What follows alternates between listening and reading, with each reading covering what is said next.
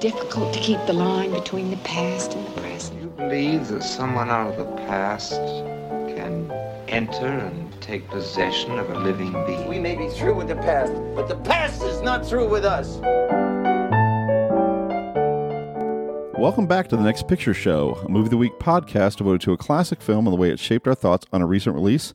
I'm Scott Tobias, here again with Keith Phipps and Tasha Robinson. We also have our special guest, Chicago critic and 812 Film Reviews founder Robert Daniels, back with us for the second part of our pairing. Robert, how has the week you've spent between episodes gone? It's gone by in a flash. Absolute flash. Yeah, amazing. It's incredible how fast, for us too, very fast between episodes. On last week's show, we talked about Michael Powell and Emmerich Pressburger's A Matter of Life and Death, a fantasy romance about a man who cheats death in order to pursue a relationship with a woman he loves. That movie surely had a significant influence on the new Pixar film Soul, which is also about a man who goes missing from heaven's ledgers because he's anxious to get back to his life on Earth. Only in Soul, there's not much of a life to return to. Or at least there wasn't until the very day that Joe Gardner, voiced by Jamie Foxx, falls down an open manhole. When we first meet Joe, he's dragging his way through another day in the catacombs of the New York City public school system, where he works as a middle school music teacher. Despite the happy news that this long temporary job is now full-time, Joe still clings to his dream of being a jazz pianist, despite the many setbacks and rejections that have led him to a humbler position. Shortly after Joe finally catches his big break and successfully auditions to play alongside famed saxophonist Dorothea Williams, voiced by Angela Bassett, he falls victim to his own blissful absent-mindedness and dies.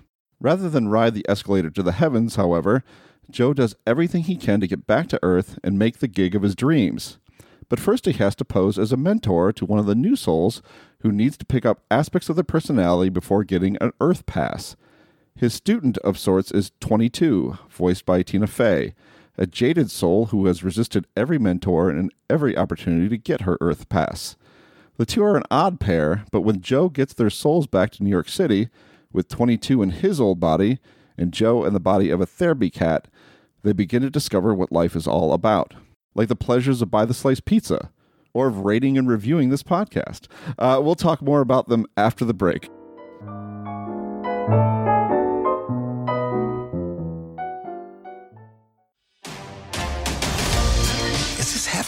No, it's the great before. This is where new souls get their personalities, quirks, and interests before they go to Earth. Meet 22. I don't want to go to Earth. Stop fighting this. I don't want to. Okay, look, I already know everything about Earth, and I don't want anything to do with it. You're missing out on the joys of life, like pizza. I can't smell. We can't taste either? All that stuff is in your body. No smell, no taste. Or touch. See? Okay, I get it. Wow, it's my life. Is all this living really worth dying for? You're still alive? Can you help me get back? No way! There I am. What are we waiting for? Wait, not me!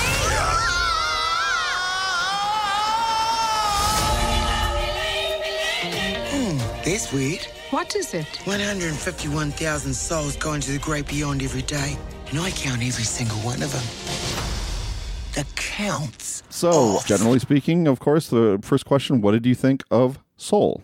Oh, I dug it. I thought it was a good one. It's not, to me, up to the level of Inside Out, which is, I think, one of Pixar's masterpieces and Pete Docter's best film. But I've seen it twice now and enjoyed it both times.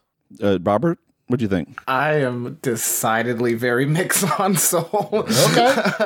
I think visually it's stunning. I have no problems with it visually. I think the first 30 minutes is, really good. I actually even think, the end is really good. And I'm almost going to copy Tasha's argument, but I think everything in the middle is like, I don't want to say like, well, problematic. Yeah, problematic is probably the word, is with the body switch narrative or trope. And then the idea of like Tina Fey kind of like coming very, very close to digital blackfacing. There's a lot in this film that, as much as it emotionally resonated with me, it just as equally infuriated me. Okay. Tosh, what about you? I've also seen this movie twice, and it played very differently for me the first time and the second time. The first time, I was really blown away by The Great Before, by the creativity of the visuals and the intensity of the colors and just all the design choices that went into it. And that whole middle section left me super, super cold. Just like I was loving the grandeur of the film and the real human emotions of that first 30 minutes. And then suddenly we drop into like a giant slapstick routine with a wacky cat and whatnot. But the fact that the movie kind of loops back to humanity at the end, I think gave it a lot of strength that like I was starting to check out a little on goofy comedy routines, and then it pulled me back in. So watching it the second time, I felt like it actually felt like a stronger film to me. Like the sense of discovery and creativity and innovation wasn't as strong as it was the first time. It seemed almost a little more conventional in terms of some of the animation choices that it's making. But the humanity of it came through a lot more strongly for me on a second viewing. And the emotions of the last act in particular came through a lot more strongly for me. The first time I watched it, I immediately rewatched Inside Out, like just instantly. Wasn't planning to make that a double feature night, but it was almost a physical compulsion. It was so strong. And I thought the two films work really well together as a double feature. I agree with Keith that Inside Out is stronger, but I see where Doctor is going for in Soul. I think one of the most interesting things about Soul, and we can dig into this a little bit, is that it consciously upends. There are a bunch of things that are tropey that it does that could be very much going for emotional resonance, and Doctor consciously lets go of those things in favor of giving us maybe a more ambivalent ending and a more ambivalent look at life. And I feel like that's the less satisfying choice in a way, but the more daring and interesting and ambitious choice. Yeah, I like the way this ends. It's weird to compare it to Inside Out. Like this is, Inside Out is about, science and mind and psychology and draws on actual neuroscience to talk about, how, why we think the way we do and how our personalities get formed. And that movie just absolutely wrecks me emotionally. And this one's about spirituality and the big questions and what life's really about. And to me, it's like, it's more of a chin scratcher. It is more, it's not that it doesn't move me, but I have more of an emotional remove in the way I approach this movie than I do with what in theory ought to be the, no pun intended, ought to be the headier of the two.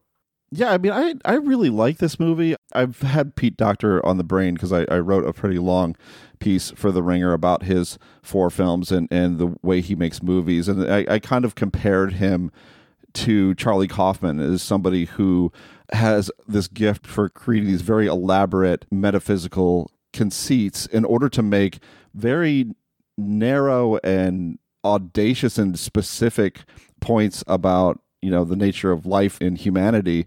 Because I mean, you think about something like Inside Out, the entire apparatus of that film exists to make the point that sadness is important.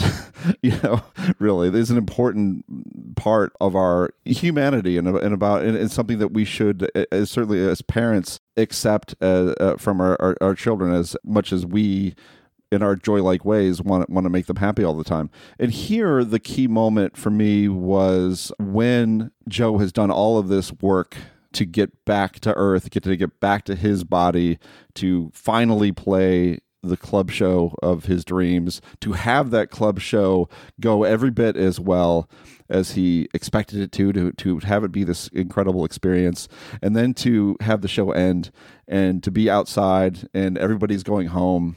And he's like, what now? And Dorothea says, we'll come back and do it again tomorrow night. And it was such a profound moment for me because it's like, especially as somebody who got his dream job. I had the dream job to write about film when I was 16 years old, and I achieved that dream. But then you think, what is that all there is, or something? Mm-hmm. Is there what is the actual purpose here?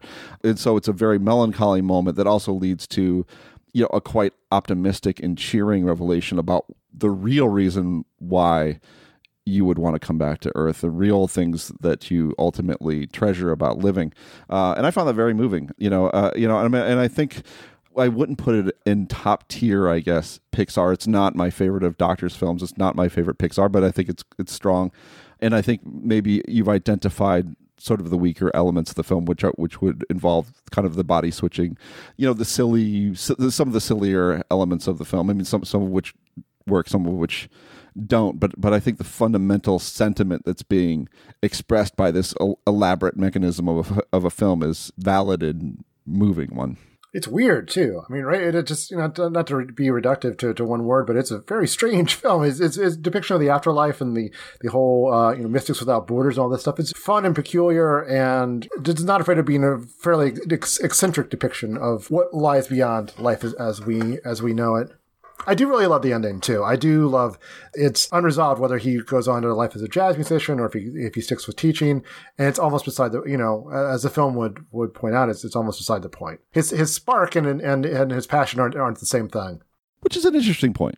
And also, Robert, you've seen this movie at least 3 times, right? Yeah, 3 times. Does watching it multiple times, did you have a similar experience where it played differently for you when you knew where some of these aspects were going? It's weird. So the first time I watched it, I remember being left cold. I remember, that final act just not sitting well with me. But I couldn't put my finger on it. I just kept kind of sitting around, wondering, what did I just watch? And, talk about this in more detail, but I was reading this book called Film Blackness, and the second chapter of it, the author whose name I'm blanking on talks about Chameleon Street, which is a film about this black guy who's passing his different professions, from doctor to lawyer to sports star, and it's based on a real person. And that's when I was like, I think what the thing that's taking me out of this is that it feels like this is a racial passing narrative. And then I rewatched it again, and it was weird because I rewatched it with that in mind. And the things that I didn't like about it, I could pinpoint it quicker. However, oddly enough, it emotionally resonated with me more the second time too. That last act felt better to me. And then the third time, I think it basically just kind of stayed the same. It's not a film that I absolutely hate. It's not there. It's definitely a film that, I'm mixed on. And, as I believe this film kind of started out as a Tina Fey vehicle, and then Kemp Powers kind of came in later and kind of put more of the jazz elements in it. And it sometimes has that feel as though Pete Docter kind of set up the traffic cones for Kemp Powers to drive around, but he's hitting them because he doesn't know where the traffic cones are, basically. And yeah, it's sometimes it feels like the thing that it's going for with the body switch narrative and the racial passing, it's not something that they're consciously going for. It's something they're kind of unconsciously kind of bumping into, and it's never enough to be malicious or anything like that, but it's enough to give pause and, to wonder, I wish this hadn't began as a Tina Fey vehicle. I wish it'd been the other way around. It began as kind of a Jamie Foxx vehicle, and then 22 got wheeled in afterwards, trying to add this, black element to this story that it begins. We can talk about this, whether 22 is a white character or not, but, as kind of a white story, I think it's so much harder than beginning as a black story and knowing where those pitfalls are and then adding kind of the white element more to it. Do you end up feeling like this is more 22's story, that the rescue of 22 kind of subsumes the story about Joe? Oh, yeah, for sure. And it really, once they get down to earth, it really becomes 22's story, and it almost becomes where it's not really about Joe getting back to this gig. It's really about 22 finding her purpose. And in that journey to get to that point really puts Joe in this situation where he is kind of, I don't want to say the passive character in the film, but he very much is bending over backwards to placate the things that 22 needs in order to feel whole.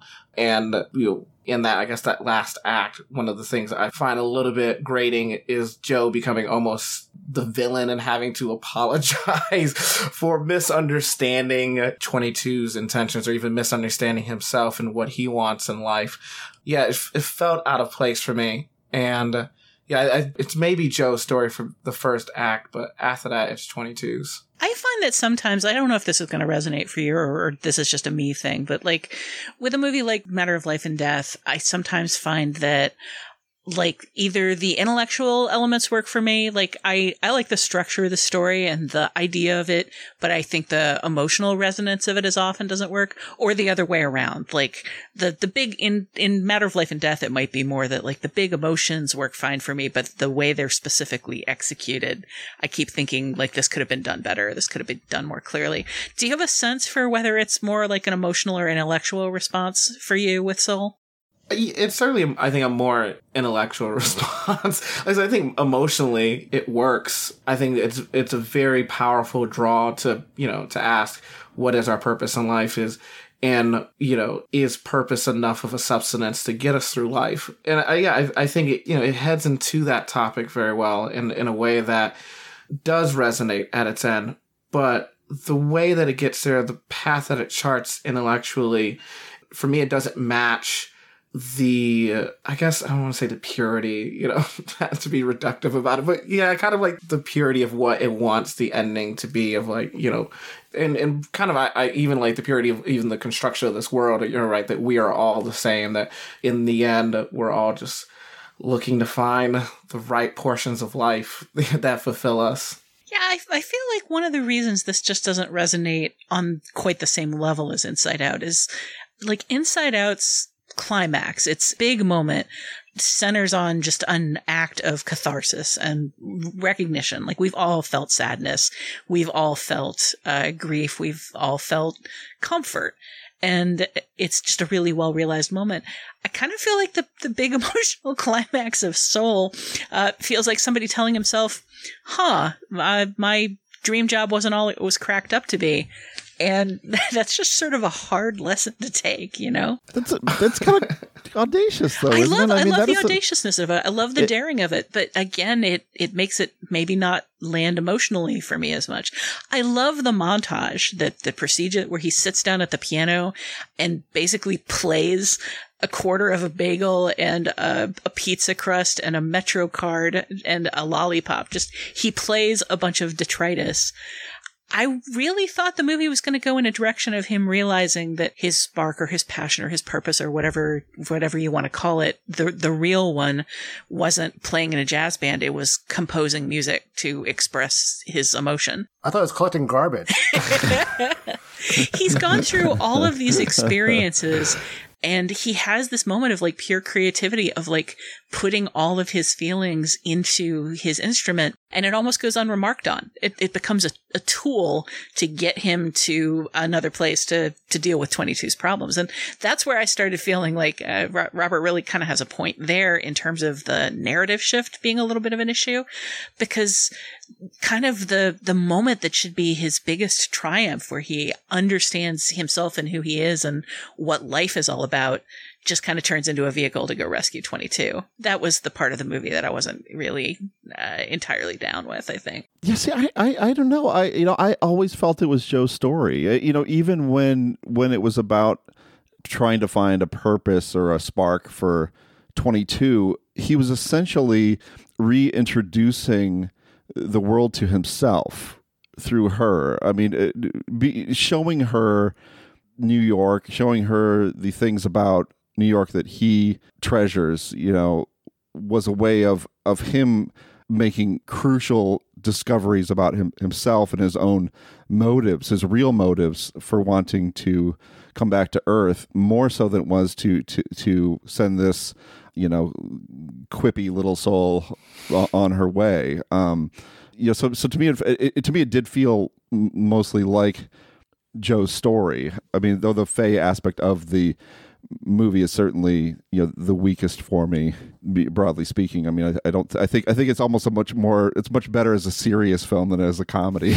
It almost felt a little bit like Ratatouille in a way, of just kind of like of one character kind of controlling the other because they've I don't know. There's a lot of mixing and matching here of Pixar movies past, but it came together for me pretty well.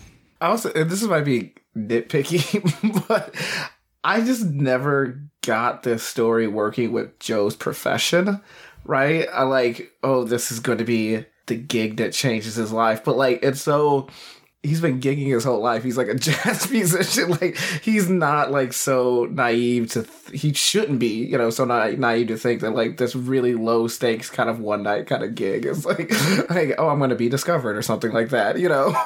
And it feels like when they're outside the jazz club and you know, he's talking about, oh, you know, we're just going to play again tomorrow. Like, and he's like disappointed by that. I was like, well, yes, you're a musician, you gig. Like, I don't see why this is a surprise. What did you think about Dorothea as a character? I love Angela Bassett so much.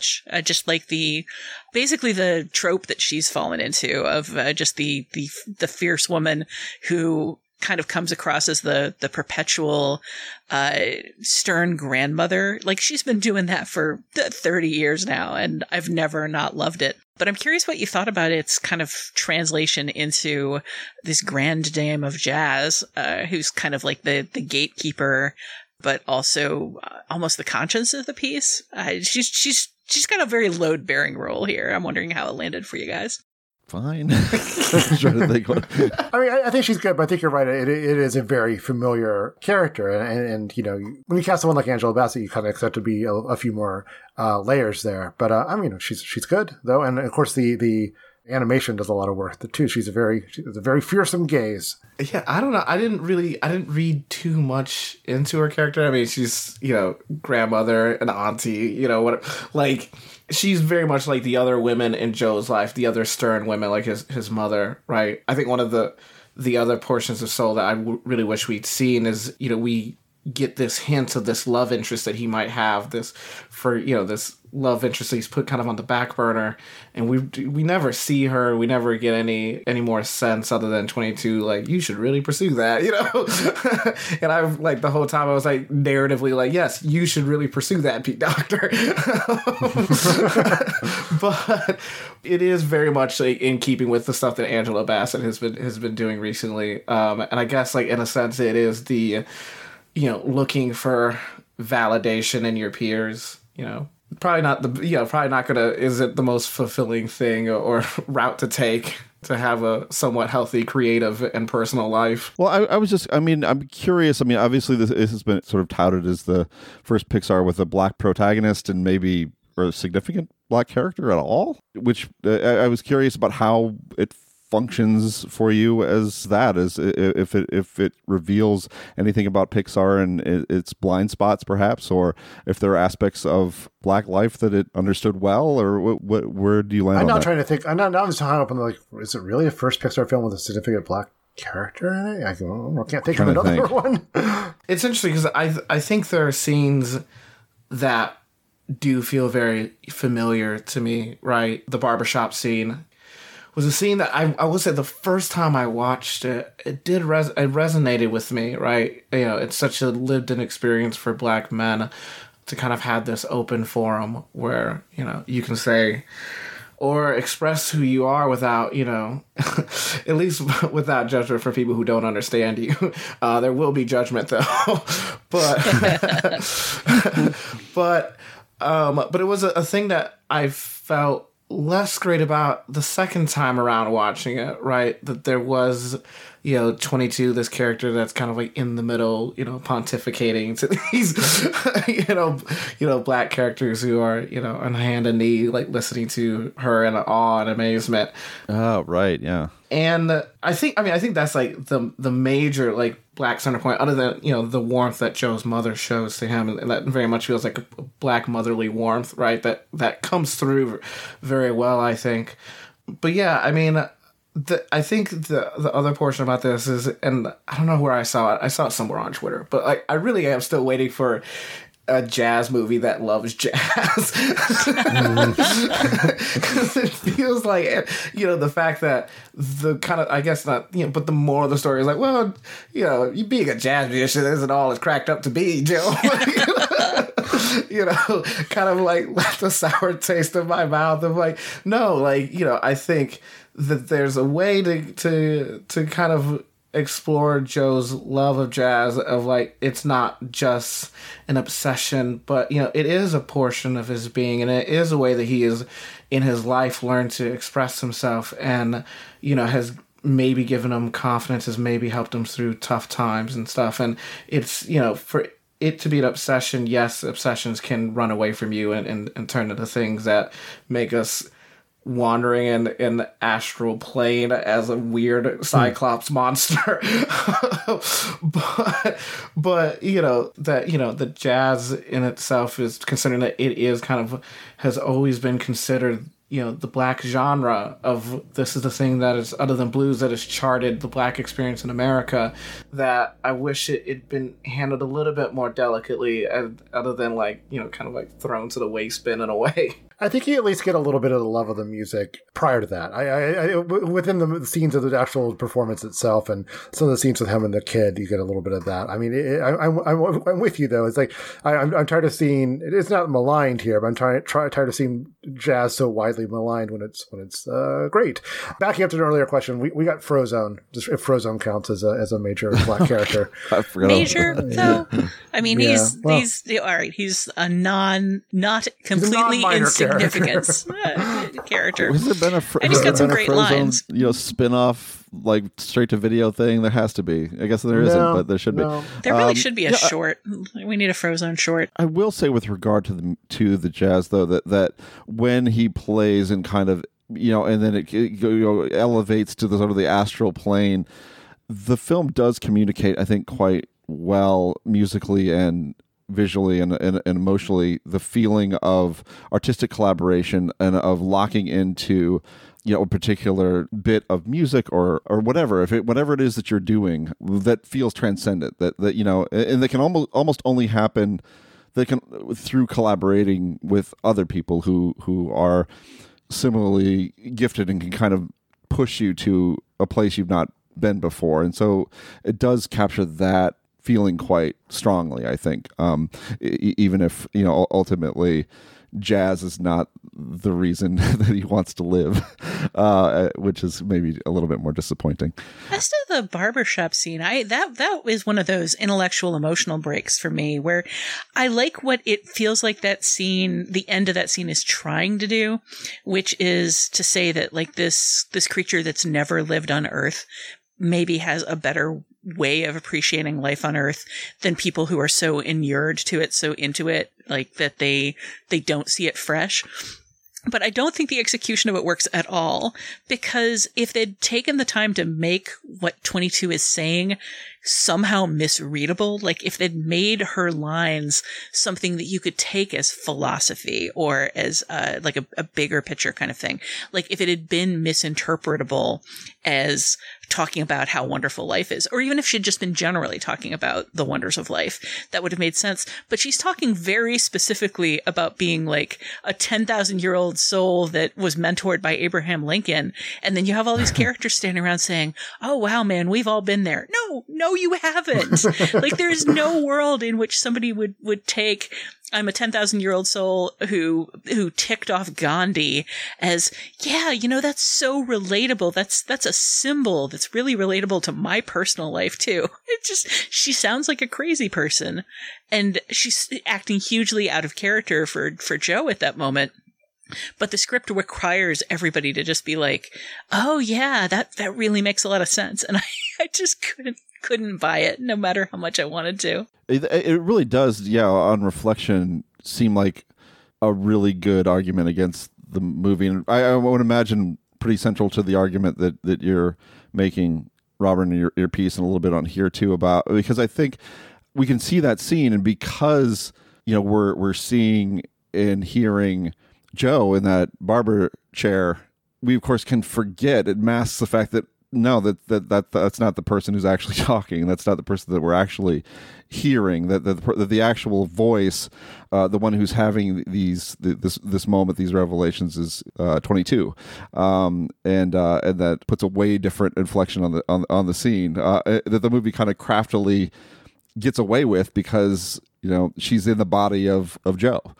Yeah, I also felt that way with the confrontation between Joe and his mother, right? That argument. And Joe kind of, or I guess 22. It's weird, the way that scene is constructed, right? Where Joe's finally going to give her a piece of her mind, of his mind, but it begins with him mouthing to 22, but then we see 22 as Joe speaking, but we don't see the cat meowing anymore. You're just like, is this coming from Joe or is this coming from 22? Because we get the sense that unconsciously that 22 feels exactly what Joe is feeling and has the baggage of Joe, right? And I guess in some way can speak to everything that, he's wanted to speak to. But it's still just, there's something that logically doesn't work there for me, that, how that is executed just doesn't work of like, okay, well, who's talking? Yeah, it actually took me a moment to remember that it was 22 speaking, because I guess the idea there is that 22 has merged her, I guess you can't even really say her because it's supposed to be indeterminate soul, but merged their thoughts with his so thoroughly that they understand him. But I don't know. I'm not sure it quite works.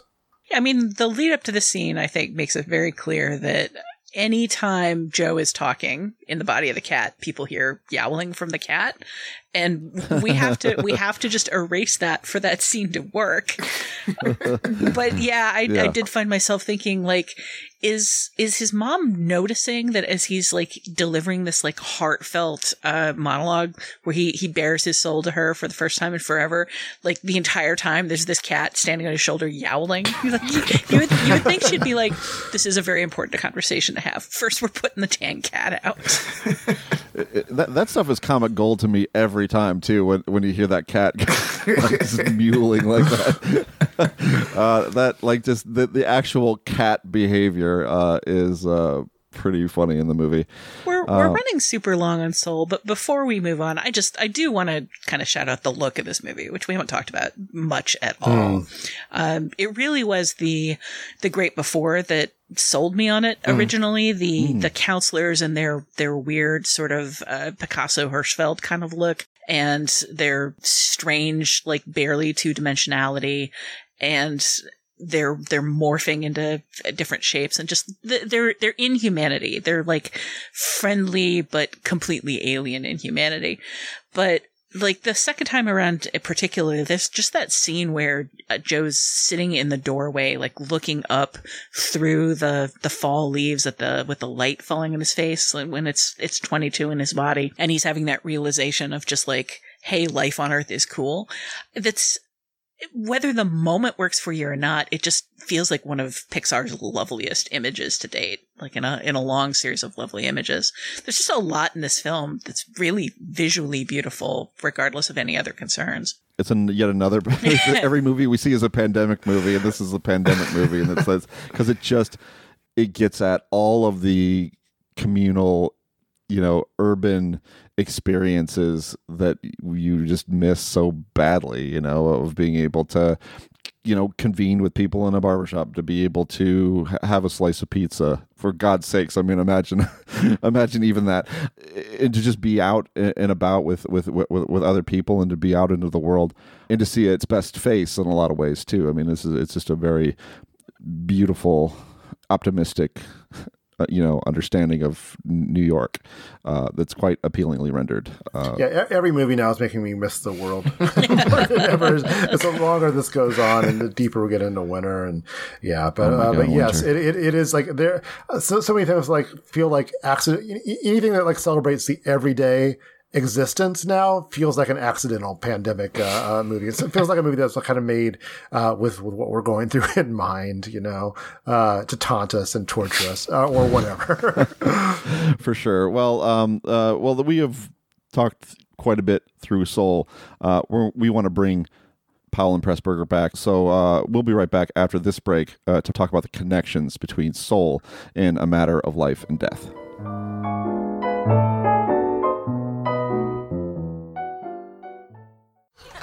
Hang on. What are y'all laughing at? So Connie got a little lost in it. That's a good thing. Look, I remember one time my dad took me to this jazz club, and that's the last place I wanted to be. But then I see this guy, and he's playing these chords with force on it. And then with a minor, I was, whoa, whoa, whoa. Then he has the inner voices, and it's like he's singing. And I swear the next thing I know, it's like he floats off the stage. That guy was lost in the music. He was in it. And he took the rest of us with him. That's when I knew I was born to play. So now it's time for connections, when we bring these two films together and talk about all the things they have in common.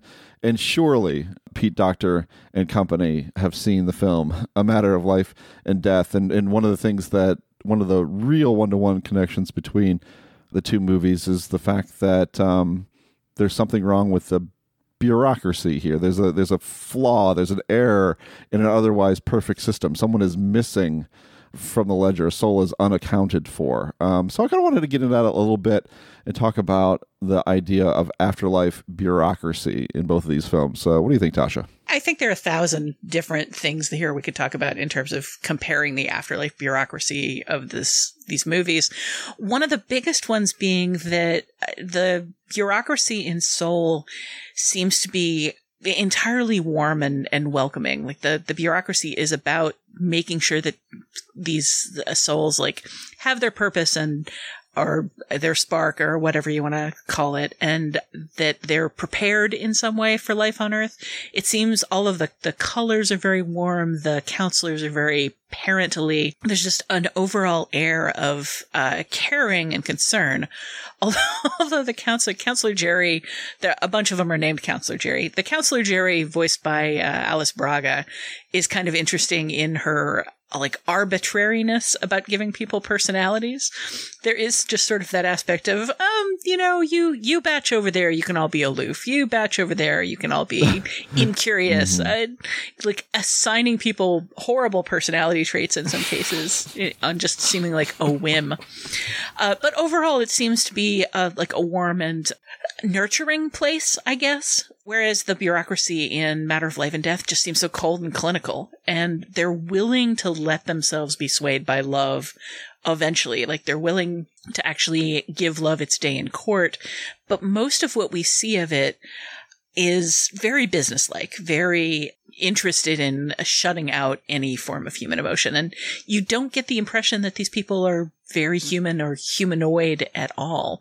It's a little unclear whether they're angels or whether it sort of sounds like they're people who passed on but chose to hang out and be bureaucrats. There's a lot that we don't know about the bureaucracy in Matter of Life and Death, and none of it is necessarily all that promising about like what actually happens after you die. There's the vague snippet of information about how everybody's being trained for another world, but we don't know anything about what that means. In the same way we don't really know what happens when people in Seoul go into the giant celestial bug zapper in the sky, which I actually found pretty creepy. People's acquiescence to it I found, in a way, even creepier. So, but both of these bureaucracies. Nice. I mean, wait a minute. You wouldn't want to go up to a nice bug zapper, see a stars. I mean, we see people like I didn't think losing. It was a bug zapper. We see people losing their identities, and then we get a literal bug zapper sound effect as they zorch into non-being. Oh my god! I don't know what else you would call that. But that's as maybe. I get the one other thing I want to point out about these bureaucracies is that both of them make reference that in both cases they lose a soul, and in both cases somebody says, "Well, we can't have lost a soul. That hasn't happened in a really long time," which means that both of these bureaucracies have previously lost souls, and that they're both pretty cavalier about the possibility of error. They're just dismissive of the idea. Well, we haven't messed up in a long time, so we couldn't possibly have messed up now. But there's no, like, we've never lost a soul. It's just like, no, that hasn't happened in 600 years, so it can't have happened here. And I think it's interesting that there's flaws, like, built into the backstory of both of these systems, as well as kind of flaws in the personality of the people running them. I would push back a little bit on your characterization of Matter of Life and Death. I do think it's ultimately the purposes are benevolent. I think maybe even, as you point out, maybe a little more obviously benevolent than what happens after death in Soul. But I do think that they're formal and they're brusque, but it's ultimately toward pushing everyone toward heaven itself, which is despite our hero wanting a reprieve from that, is not necessarily a bad place to be. Well, let me ask you all this.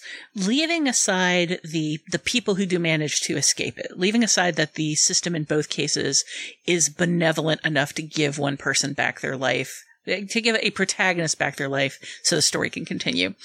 Is there anything in either of these systems that you find comforting in a, like, that doesn't look like such a bad thing to happen to you after you die kind of way? I mean, the bug zapper seemed pretty good to me. I don't know what. I mean, that seemed fun. I was okay with a Coca-Cola machine in the lobby. It's a small pleasures for her. It's like as long as there's a decent selection of. I guess now a more updated version would be like one of those machines where you can just put it wherever you want. You just press a button. Maybe that would be just like a freestyle machine. Dial up your drink. Right, exactly. Those would amaze me as an adult. Anyway, you know where I used to enjoy those? At movie theaters. Yeah, movie theaters. What now? Man. Yeah, well, there's no indication in either one of these movies that the theatrical experience is cherished at all, or I don't like that. I guess what's comforting about the afterlife and A Matter of Life and Death is the fact that it's so familiar, right? Where it's, soul is so abstract, right? But like, at least there's, we see A Matter of Life and Death. It feels like, oh yeah, that's, it looks like a museum that they walk into, basically. And there's the lobby and everything. And then there's the angel wings, which is so, the iconography of that, and that being the images that it brings of like, oh, you're going to float off into the sky or something like that. Yeah, I mean, I find that, and also the fact that, people are dead, but, some of them traumatically, as we can tell, because it's set in World War II, right? But there are no scars on them, and they still look like themselves. They still look like they are human, whereas like in Soul, they're just like blue blobs that, might have an accent here or there. I would say too that we're not given in either film a real full portrait of what the afterlife might actually be like. We're almost more in a way station in both, and this is something that also happens in a film I adore that Tasha famously does not, Defending Your Life, the Albert Brooks film, which takes place entirely in this kind of pleasant little purgatory where decisions are being made and some people are moved forward and some people have to go back to where they were. That's kind of where we are with both of these films. So we don't really get, a sense of what the afterlife actually is in either case, other than maybe getting a nice set of, Walmart wings, I guess, when you get sent to heaven in A Matter of Life and Death. But I mean, what does it say in both of these films? Is it just that people can't imagine any system that could move a lot of people through, like the necessary volume of people through, that isn't a bureaucracy? Is that why both of these films shape the afterlife the same way? I think it's funny. I mean, it may be as simple as that. It may just be a funny contrast between what we expect of the great beyond or the great before, and how one might shape it. Also, maybe it's just sort of a nice bit of commentary on the limits of the human imagination. That's as far as we can get. We have to put it in the form of something that we recognize and tolerate. Yeah, it is worth noting that the afterlife seems to be pretty bureaucracy-free, apart from the bean counter counting all the beans. Like, there's not really any interference with those people. They're just sort of expected to go up the staircase into the bug zapper, and that all the bureaucracy comes in the before. But it is interesting to me that both of these films portray, what's outside human experience as one of our least beloved human experiences. I'm fascinated by the connection between Soul and Inside Out in that bureaucratic thing where it's like eventually you just get down to massive filing systems. Like Inside Out, it's just this huge store of long-term memories, some of which are just zapped away forever and thrown into oblivion. But it is this unimaginable system, or it's Soul where it's this filing system where you're kind of going through, A through Z for eternity to try to figure out, who's missing. That's interesting. It's an interesting thought because it is of course a it's a big job to try to process the dead. I mean, there's a lot of dead people. There's a lot of dead people coming through all the time. A lot of dead people that have been processed. You have to have a good system in place. And I guess that's it seemed like both of the systems here were pretty well worked out. I mean, I think it is interesting that both of these films, while the bureaucracy itself may not show a whole lot of human imagination, the outside the life experience is where both films kind of get their meat and potatoes in terms of ambitious cinematography, ambitious imagery. You know, Powell's idea of a heaven that's also a spiral galaxy, that's also a place where there's a floor full of holes that you can just kind of like look down on the world. That's just a whole bunch of different things at once, depending on what it needs to be at any given time, I think is pretty interesting. And the sort of creche for the future in Soul, I think is equally interesting. Like, these are both people trying to very much imagine what comes outside mortal life and what something much bigger and cleaner would look like. And I think the visuals just become very interesting and important in both of these movies. Well, one of the other connections between these two films is they can get right down to the essence, which is what is the meaning of life? What is the purpose of being alive? Because we have these two movies with protagonists who have broken the rules deliberately and go to great lengths to, reject their fate and, defy, millennia of afterlife law to return to be mortal and to carry on with their lives. And so that essentially that's another kind of key connection between these two movies. No? Yeah, I'm not even sure. I mean, if so, it's weird because Soul is trying to answer what Joe's purpose is, and the way they use his purpose in Spark, she was very ambiguous. It's never really defined. We just kind of find out what it's not. We never find out what it is, right? And so Soul is, I think, grappling with that, the meaning of life, right? Maybe a little bit differently, where 22 is incredulous, right, about Joe wanting to go back to his crappy life that he hates, but it's still needs, wants to hold on to, whereas I feel in About Our Life and Death, right, for say Marta's character, where he very much empathizes, right? He has lived, he has had a life and can see why Niven's character would want to go back to his life, right? He knows, there's love there. And I feel like it's so much, quantifiable in a matter of life and death as opposed to Soul.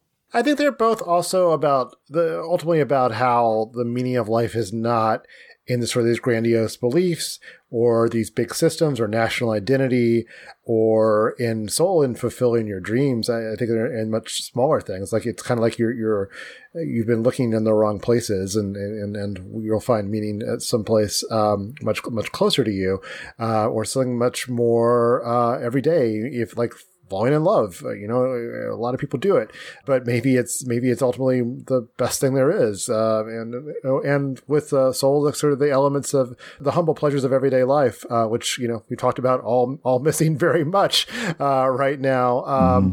That's where it's at. I mean, I really do like the elements of Soul that are about him achieving his dreams and being left empty, because that's certainly in terms of achieving dreams, I don't know that I've had a grand dream that had to come true, but you think to yourself, if I can just get this accomplishment, then I'll feel great, I've gotten there, and you never get there. I remember seeing Jaime and Gilbert Hernandez, the creators of Love and Rockets, speak once, and you both on any short list of the greatest cartoonists, the most influential cartoonists of the last few years, and Gilbert was reflecting on being in a punk band and how they never had a great drummer. Green Day, who was their contemporaries more or less, they had a great drummer. So this is someone who's at the top of his field, and he's just reminiscing about, man, if I just had a drummer, I I could have been a great, could have been I could have been as big as Green Day. It's like, yeah, you just don't get there, and you don't see that expressed in films, which are very much, a lot of plots are driven about, hero achieves goal, roll credits, and that's just a different kind of ending. And I'm not sure it totally sticks it all the way, but it's a really it's a bold choice. Yeah, I feel like something distinctive between these two movies here is the degree to which A Matter of Life and Death kind of says, well, we're in love right now, and therefore, and that's it. Like, that's all we need. That's more powerful than life and death itself. It's more powerful than any bureaucracy. But it's literally been less than 24 hours for them. Like, I wonder what that relationship looks like in a week. I wonder what that relationship looks like in a year. I wonder if that relationship is still there in a year. We know that Peter's going to survive longer than that, unless the Heaven's bureaucracy was getting really, really huffy over a 6-month extension. But I feel like what Soul is doing is not necessarily saying, hey, a musical career isn't fulfilling, or hey, creating isn't fulfilling, or hey, getting your dreams isn't fulfilling. What I feel like it's saying, which strikes me as the kind of message that the movies hate, but the kind of message that we all need to hear a little more often, is that life is about living, like every day, getting up and doing the work, doing the work of getting out of bed and brushing your teeth and making food. And whether you're doing work, you got to scrub the toilet today, like whatever it is, it just goes on. And you can meet your soulmate and fall in love, but you still have to do the daily work. You can get the job you've always wanted, but you still have to do the daily work. You can meet the celebrity that you think is going to be the apotheosis of your dreams if you finally meet them, or accomplish whatever goal, get your first novel published, cliff dive in Borneo, like whatever it is. And then you still have to do the work. And I feel like Soul acknowledging that movies just end with a happily ever after a lot of the time, and the assumption is, and the story does not continue, and you don't have to deal with the messiness of life. So what Soul is saying is, and then you got to get up and do it again. And it's just not a satisfying conclusion, but it's such a real conclusion. It's such an honest conclusion. And maybe honesty isn't the most neatly narrative satisfying thing there is in the world, but I really kind of love that we have a movie that says it. Get to Pete Docter's career too. I mean, that the message of sorts in Soul is quite similar to Up, in that Up is about a character or characters who Carl and Ellie, who want to go on this adventure to Paradise Falls in South America, and of course in that very heartbreaking montage that opens the film, they never make it because there's a lot of setbacks. Like they can't have children. It's a very sad thing, and of course then the rest of the film, is about this quite whimsical adventure where Carl and this stowaway boy kind of do fly up in this balloon and do make it to Paradise Falls, and it takes getting to Paradise Falls to realize that was not really the point, in that there were other things that were more important about life, and other things that were more meaningful about, Carl's relationship with Ellie. And that was something that Ellie had understood, that Carl needed to go on this adventure himself to understand. And so I think that's kind of a thing, kind of just a doctor philosophy that's being kind of played out in both, Up and now this movie, that the meaning of life is life. It's not a goal that you achieve, and that if you attach too much to achieving a goal, that you're liable to find that to be an empty and disappointing experience. One other connection is these are both films rooted in a particular time and place. We get Southern England in Matter of Life and Death, but I think it's kind of a stand-in for England in general. Certainly gets some of the most beautiful parts of England in this film, and the beaches and the fields.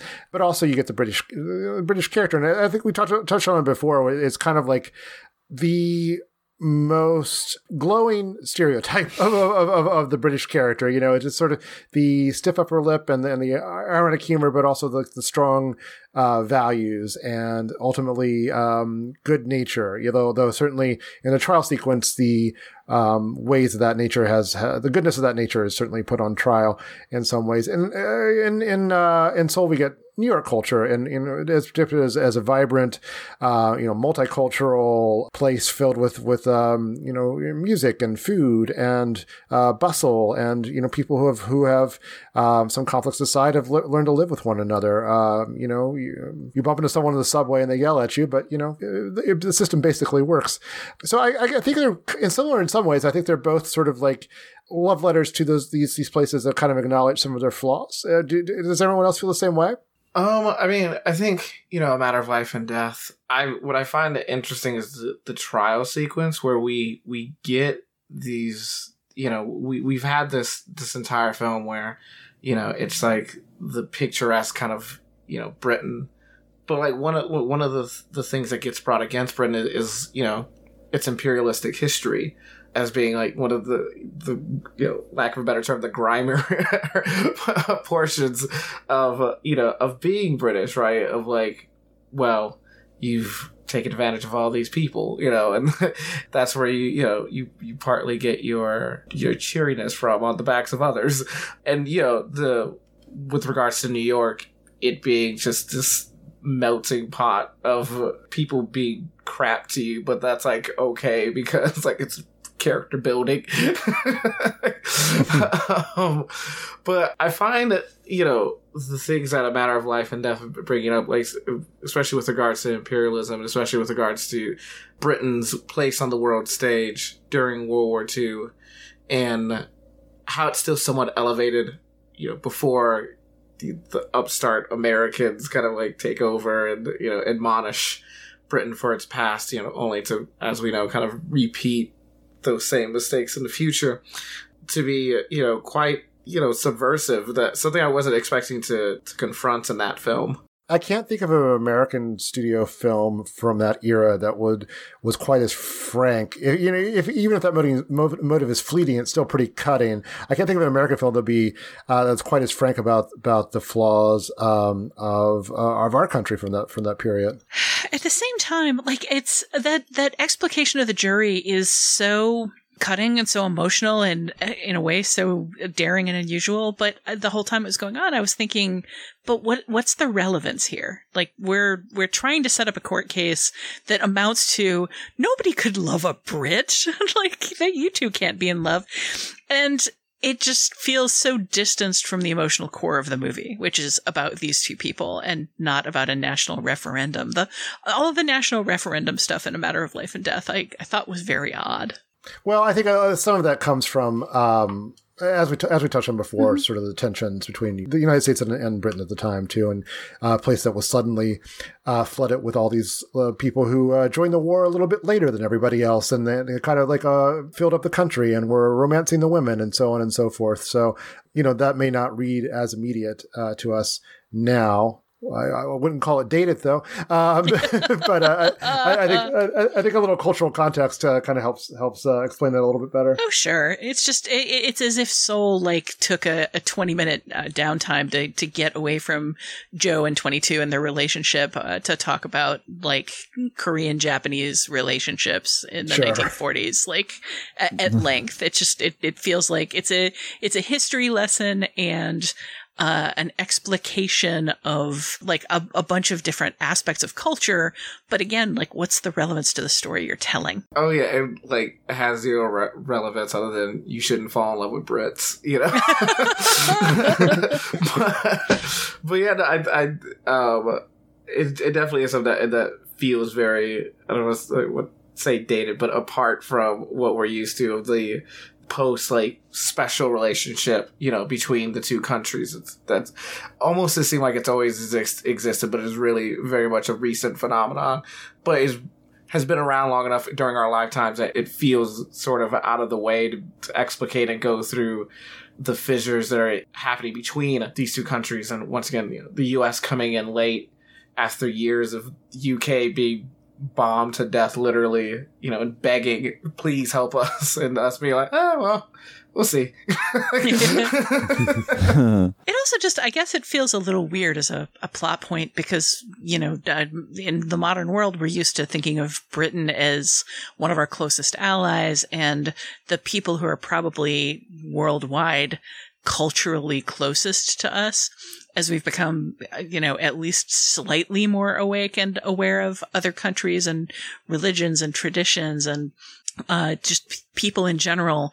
The idea that, two English-speaking white people could not possibly be able to get along, as opposed to the 100,000 variants on Romeo and Juliet that we've had of people from like actually opposing countries, like for or factions or races or belief systems or what have you, like whatever barriers that we find between people and have found in movies, finding a barrier between Brits and Americans just strikes me as it feels a little odd in this day and age. I'm also reminded of the central conflict in The Crown, the abdication, right? Where it is the English king who gets with the American woman, and the British society is very incredulous on their love. Like, how can these two people possibly love each other? how can our great king be into this cloying American woman? I wonder if there's some if there's some residue of that on that relationship. Though I would say I think that the union, I guess, of Peter and June is forged here with optimism about the future of this relationship. No, I mean, this is I would positive. say only someone with no romantic feeling in their soul whatsoever could not be moved by this relationship. What do you think, Tasha? I think I've already confessed to being moved by this relationship, and as with so many other things, liking something slightly less than you do and in a slightly different way than you do has turned me into a human monster. But I think that there are different ways to appreciate things. I think that both of these films have just inherently really interesting, big, ambitious ideas and slightly flawed executions. And it's much as with Defending Your Life, which I'll go 3 around the mulberry bush with Scott on that one any day. No, it's so great. You have a brilliant idea and you can see ways that it could be better. It's hard to not think about the ways it could be better. Oh God! Oh no! We can't do it. We can't do this. We can't do this. And we're not going to do this because I'm hosting the show. We're going to move past connections and say that A Matter of Life and Death is on Criterion DVD and Blu-ray, which is what Defending Your Life will be in March. By the way, it's not streaming anywhere officially, but it's also up in a half decent form on YouTube. We can't necessarily recommend you watch films that way, but it's there. Soul is currently a Disney Plus exclusive. We'll be right back with your next picture show.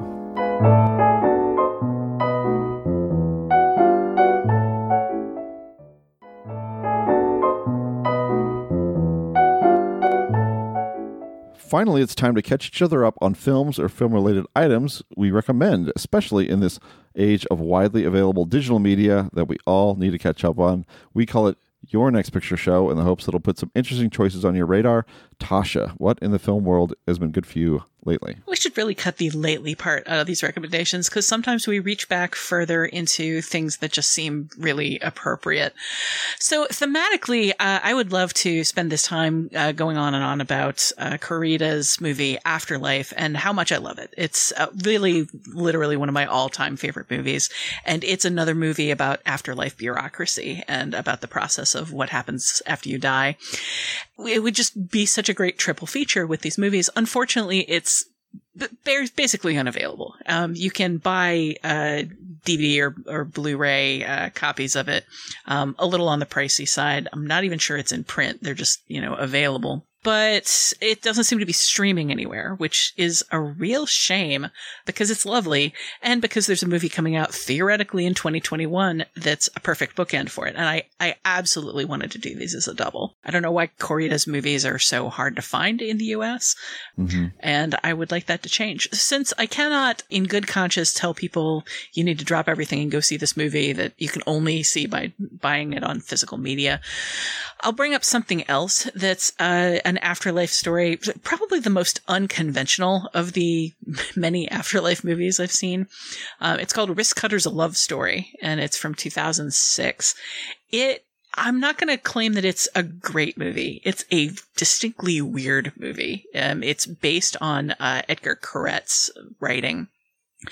He's a short story writer primarily that's it just produces some really amazing, offbeat, unusual kind of stuff. And in this particular case, it's a sort of love story about the world that people go to when they commit suicide. So it's a dark sort of comedy romance kind of story about a couple stuck in this, again, kind of afterlife way station-y sort of place that they describe as exactly like the living world, except everything is crappier. It's got a pretty incredible cast. Will Arnett, Nick Offerman, Amy Seimetz, Zara Skye, Shea Wiggum, Patrick Fugit, just all sorts of people, Leslie Bibb. But if you're watching it, you're probably watching it in part for Tom Waits, who's just the biggest hoot in this film. It is one of those movies that you end up kind of loving, not because it's the best story that you've ever seen, but because it's a story you've never seen before. You're not going to see anything else like it. And I wasn't head over heels for it when it came out. I was just like, this is just a very strange, offbeat, kind of, the kind of indie that you get out of some very weird people following their very weird muse. But the movie's just stuck with me over the years. Like it's offbeat humor and it's outsized performances and it's just really distinctiveness in a lot of different ways. And it's, unlike Afterlife, very widely available, including on all the major streaming services, including Amazon Prime Video. It's free if you've already got that service. So if you're in the mood for something weird and a little on the dark side, and you don't mind a film that, I'm not going to say it's a downer ending per se, but it's certainly a downer premise. Risk Cutters: A Love Story. It's going to be one of the weirder films you watch about life and death and the meaning of life. Has anyone seen that one besides Tasha? I haven't. Yeah, me neither. So gosh, I guess we need to catch up. I had heard, that did seem to kind of have a kind of instant cult appeal. That movie. Or at least a hoped for cult appeal. Yeah, anyway, if nothing else, it's just got kind of that the cachet of a movie that talks about things that movies generally don't talk about. Suicide is a horrible, depressing topic, and movies tend to either like milk it for big, deep drama or not acknowledge it at all. So a movie that takes a lighter tone with it without being like dismissive or flippant or thinking that it's edgy to bring up is just an interesting thing. But speaking of movies that we all need to get caught up on, Robert, what's your recommendation? My recommendation is the other Kemp Powers written film, One Night in Miami, which is Regina King's feature directorial debut. It happens literally over the course of one night in a Miami hotel room. It's loosely based on a real event, though the particulars are made up a little bit, particularly the conversations they have. But it's probably between four of the biggest Black '60s cultural icons: Malcolm X, Muhammad Ali, Sam Cooke, and Jim Brown. And they meet over a course of one night in a hotel room, and they talk about Black liberation and how the process of getting there, and they talk about each person's personal failings and how, they haven't quite maybe lived up to their particular talents or their particular drive or purpose. However, it sounds like a pretty dour film, but it's actually, the script is incredibly snappy. It's very, very, very funny. Aldous Hodge stars is in it as Jim Brown. He has some of the best one-liners probably of his career. I rewatched it last night.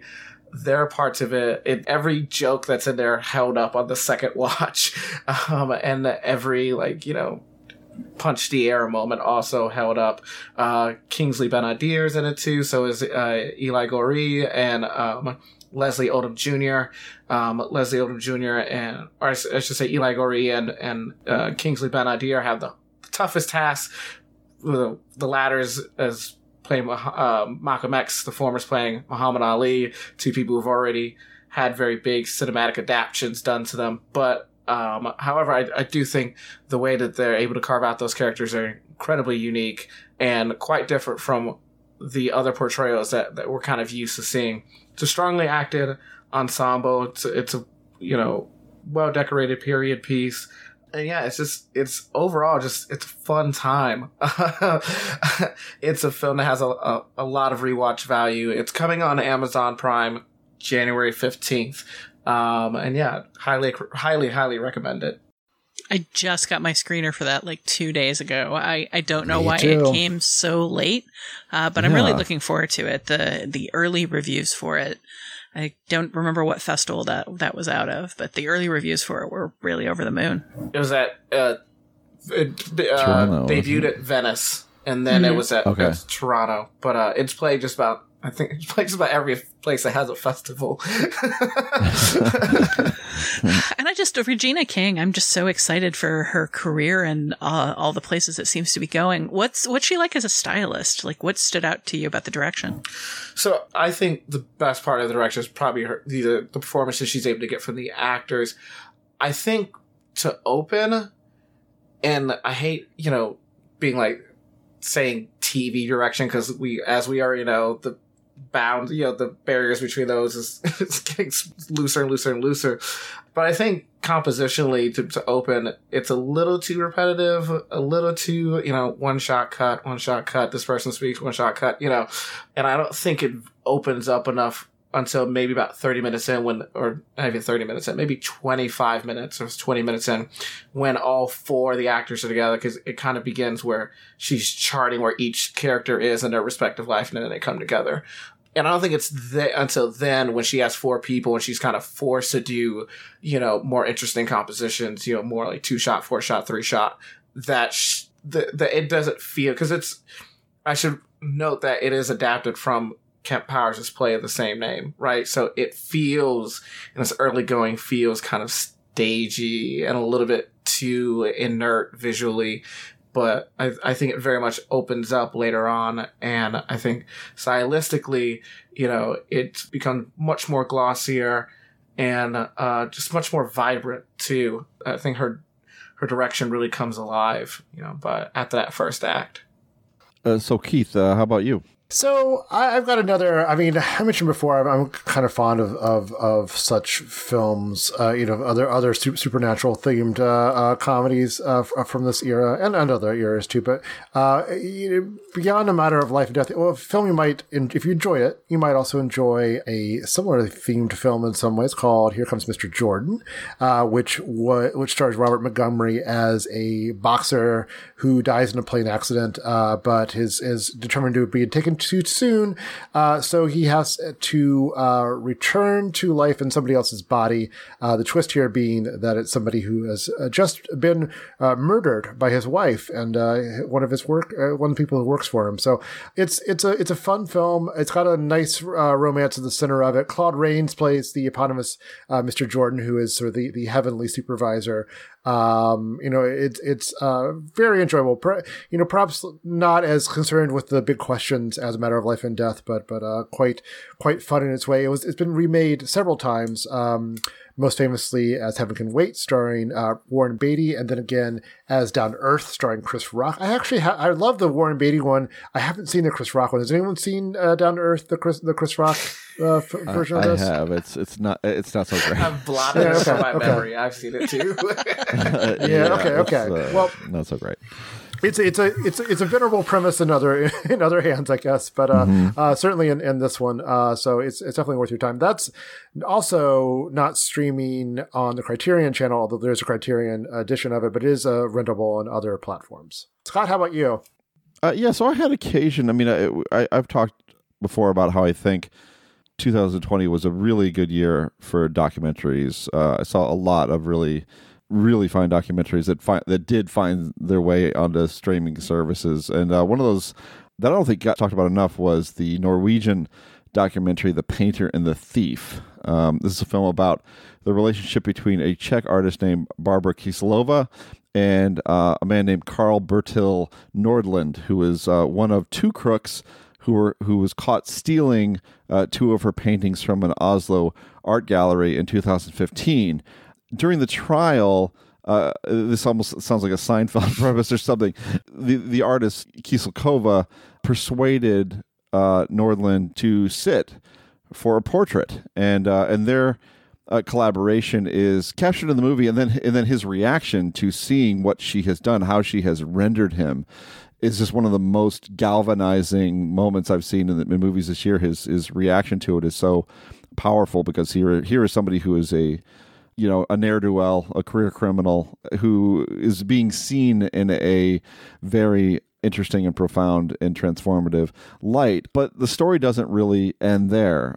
They have a relationship that ends up being quite complicated and troubled, and has almost and plays to both of their tendencies toward codependency, towards self-destructiveness. So there's a whole lot of twists and turns involved too, all captured on camera. It's a very unusual movie. It's very unexpected, and there's a lot there psychologically to unpack. It's on Hulu for if you have that service, so you can find it. You can rent it elsewhere, but I quite recommend it. It's called The Painter and the Thief. Scott, there aren't many people I could ask this, but when I read the description of that movie, my first thought was that it felt like a different country's take on Kiarostami's Close Up, which is also about identity theft and art, and like exploring the psyche of the person who would. No, how did I miss that? Yeah, so was it similar in your eyes? Yes. No, that's a really good point. My God, that's I think that's correct. I think that if we were to do, we've already done Close Up. What did we do Close Up with? Well, we didn't do Close Up. We did Moment of Innocence.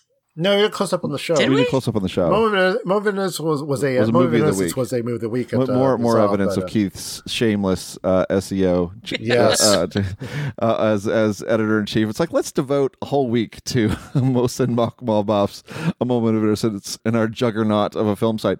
But no, what did we compare Close Up with on this show, though? Do you remember? I have never actually seen the movie, so if we did it, I wasn't here for it. Yeah, I think you might not have been, but we have listeners who know this. We'll figure it out. Screaming at their microphones right now. I know. Yeah, of course, they remember everything. So that's a good comparison. It does have a little. I wish it almost had more of a feeling of a Kiarostami film, where because I think you do kind of question the filmmaker's role here in a way that Kiarostami would have just revealed all of that. He would have revealed.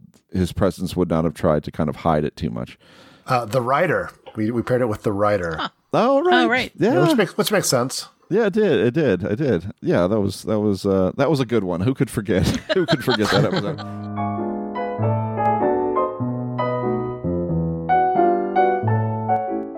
That's it for this edition of The Next Picture Show. Our next pairing will come out January 19th and 26th. Keith, what do we have on tap?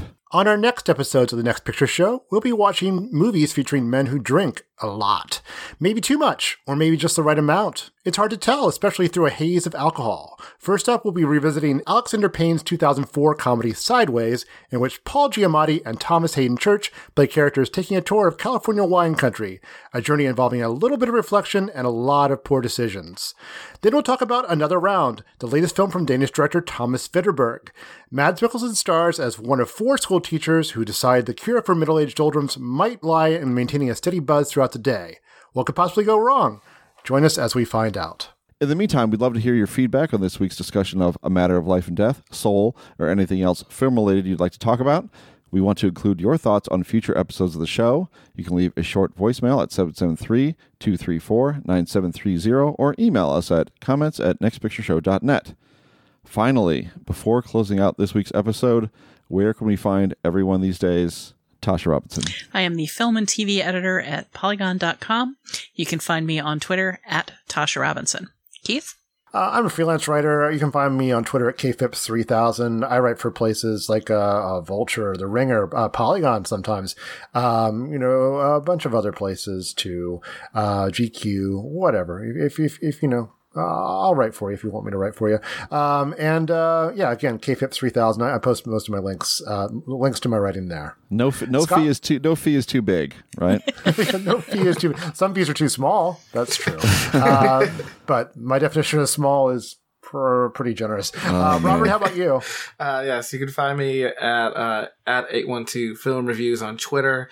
I freelance regularly for Polygon, which should have a piece on so coming out somewhat soonish.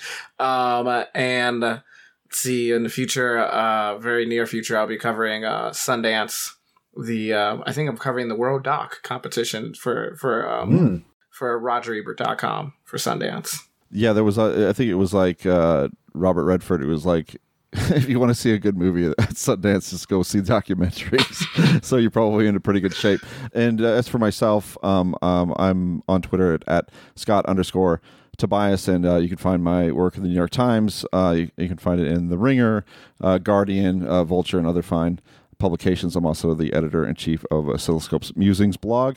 Our producer and co-host, Genevieve Koski. You can find her at Genevieve Koski on Twitter. She is the deputy TV editor for Vulture. You can stay updated on the Next Picture Show by visiting nextpictureshow.net, via Twitter at NextPicturePod, and via Facebook at facebook.com/NextPictureShow. You can also contribute to our Patreon and get bonus content at patreon.com/NextPictureShow. If you haven't subscribed to the show on Apple Podcasts already, please consider it. Apple Podcast subscriptions are an important part of getting podcasts more prominence and more listeners. And while you're there, we appreciate every rating and review. Every thumbs up helps us find new listeners and keep the show going. Thank you, Robert, for being with us. I did not get a chance to say that. That was great. We love having special guests, and you are no exception. We're not going to. We love you like we have loved our other special guests. So thank you so much. Thanks for having me. And thanks to Dan the Bake Jakes for his assistance producing this podcast. The Next Picture Show is proud to be part of the Film Spotting family of podcasts. Please tune in next time.